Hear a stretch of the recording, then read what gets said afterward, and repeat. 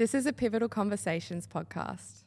Hello and welcome to the Girl Fit Method podcast. I'm your host, Natasha Wakefield, and I am here to help you take charge of your health, get empowered, and ultimately become the best version of yourself. Let's go.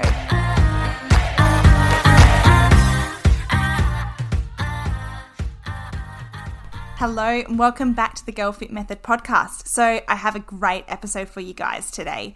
I'm going to be talking about metabolic adaptation.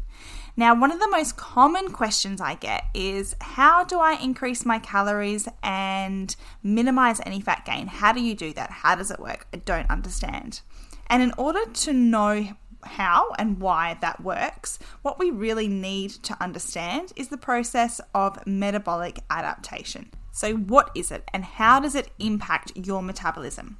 So metabolic adaptation is the process by which your body efficiently turns the food that you consume into energy. So if you think about your metabolism as a thermostat, it is going to adjust to however you fuel it. And so if you are consistently eating in a calorie deficit or really low calories, your metabolism needs to slow down to preserve life. So you may have started out, let's create an example. So let's just say you were eating 2,000 calories every day. And then you decide you want to drop some body fat. So you go into a deficit and you start eating 1,500 calories. Well, initially, your body, if your maintenance calories was 2,000 and you're now eating 1,500 calories, your body's in a 500 calorie deficit. And when your body's in a calorie deficit, you drop weight. So you're going to be dropping weight eating the 1,500 calories. Now, a month down the track or 2 months down the track, you find that your weight starts plateauing. So you think, oh, okay, well, this isn't working anymore. Let's lower our calories more. So you start eating 1,200 calories. What has happened is during the process of eating 1,500 calories, if you have stayed eating 1,500 calories for a prolonged period of time, your metabolism has learnt to be more efficient on running on those calories. So potentially what has happened is your new maintenance calories is 1,500. So in order to continue to lose more weight, you now need to decrease your calories more. So you make the decision to drop to 1,200 calories. Now you're in a slight deficit, 300 calories, and you start dropping weight. However, it gets to a point where you plateau again. So now you need to decrease your calories more. However, the issue is, are you able to sustain eating, 800 calories a day, 1,000 calories a day? Probably not. Okay, so let's now talk about why metabolic adaptation occurs. So what is your body trying to do? Basically, your body doesn't understand that you are choosing to eat in a calorie deficit. What it's perceiving is that you are in an environment where there is not enough access to food. So possibly famine, you don't have enough food, you don't have enough fuel to maintain your body weight. So it sort of switches into a bit of a survival mode. And I guess metabolic adaptation is a survival technique for the body to hold on to as much weight or body fat as possible because it wants you to survive, right? And this is why eating low calories or being in a calorie deficit for a prolonged period of time is not a good idea. Because what's going to happen is your metabolism is going to become really efficient on running on however many calories you're consuming within that deficit, and you will no longer be in a deficit. Your new maintenance calories are going to be really low, which is going to make it very difficult for you to continue to lose weight and also really difficult to sustain and keep the results that you get long term. Now, this is why diets don't work.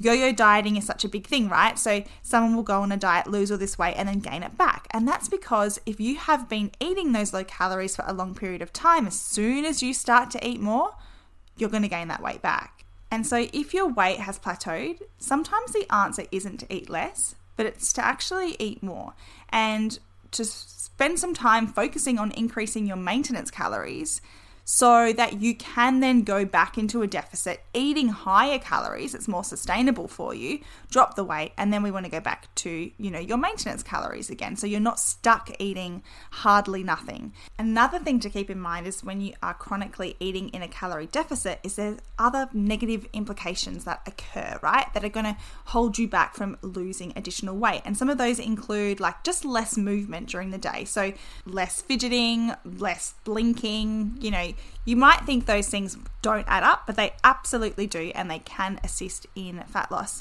The other thing to keep in mind is that when you are not eating enough, then you're not able to adequately fuel your workout. So you're not going to be able to expend as many calories as you usually would, which means you're going to burn less calories. The other thing to keep in mind as well is that when you're not eating a lot, it's very difficult to successfully use progressive overload and to improve each week. And that's what helps us to build muscle. So if you are not then building any muscle, then that's not also going to support your metabolism to really increase. So it's really not about just dropping your calories as low as you can to drop weight. There's a lot more involved, and you really need to phase your nutrition. So you can't be eating in a calorie deficit for a long period of time because you're actually just not going to see results.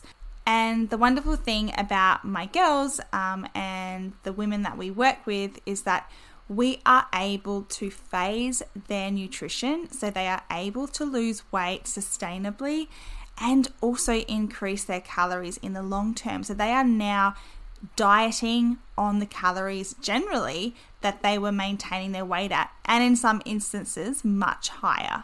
And there's a huge amount of freedom that comes with that, right? Because now you're able to eat out still and you're not worrying that you're going to gain weight. You're able to go to parties and eat food that might be calorie dense, and it's not so much of a big deal because you're not having to stick to eating under 1,200 calories a day in order to lose weight or to just even maintain your body weight.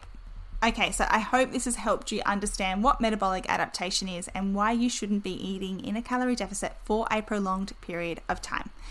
All right, guys, that is it for today. Big love, Coach Tash.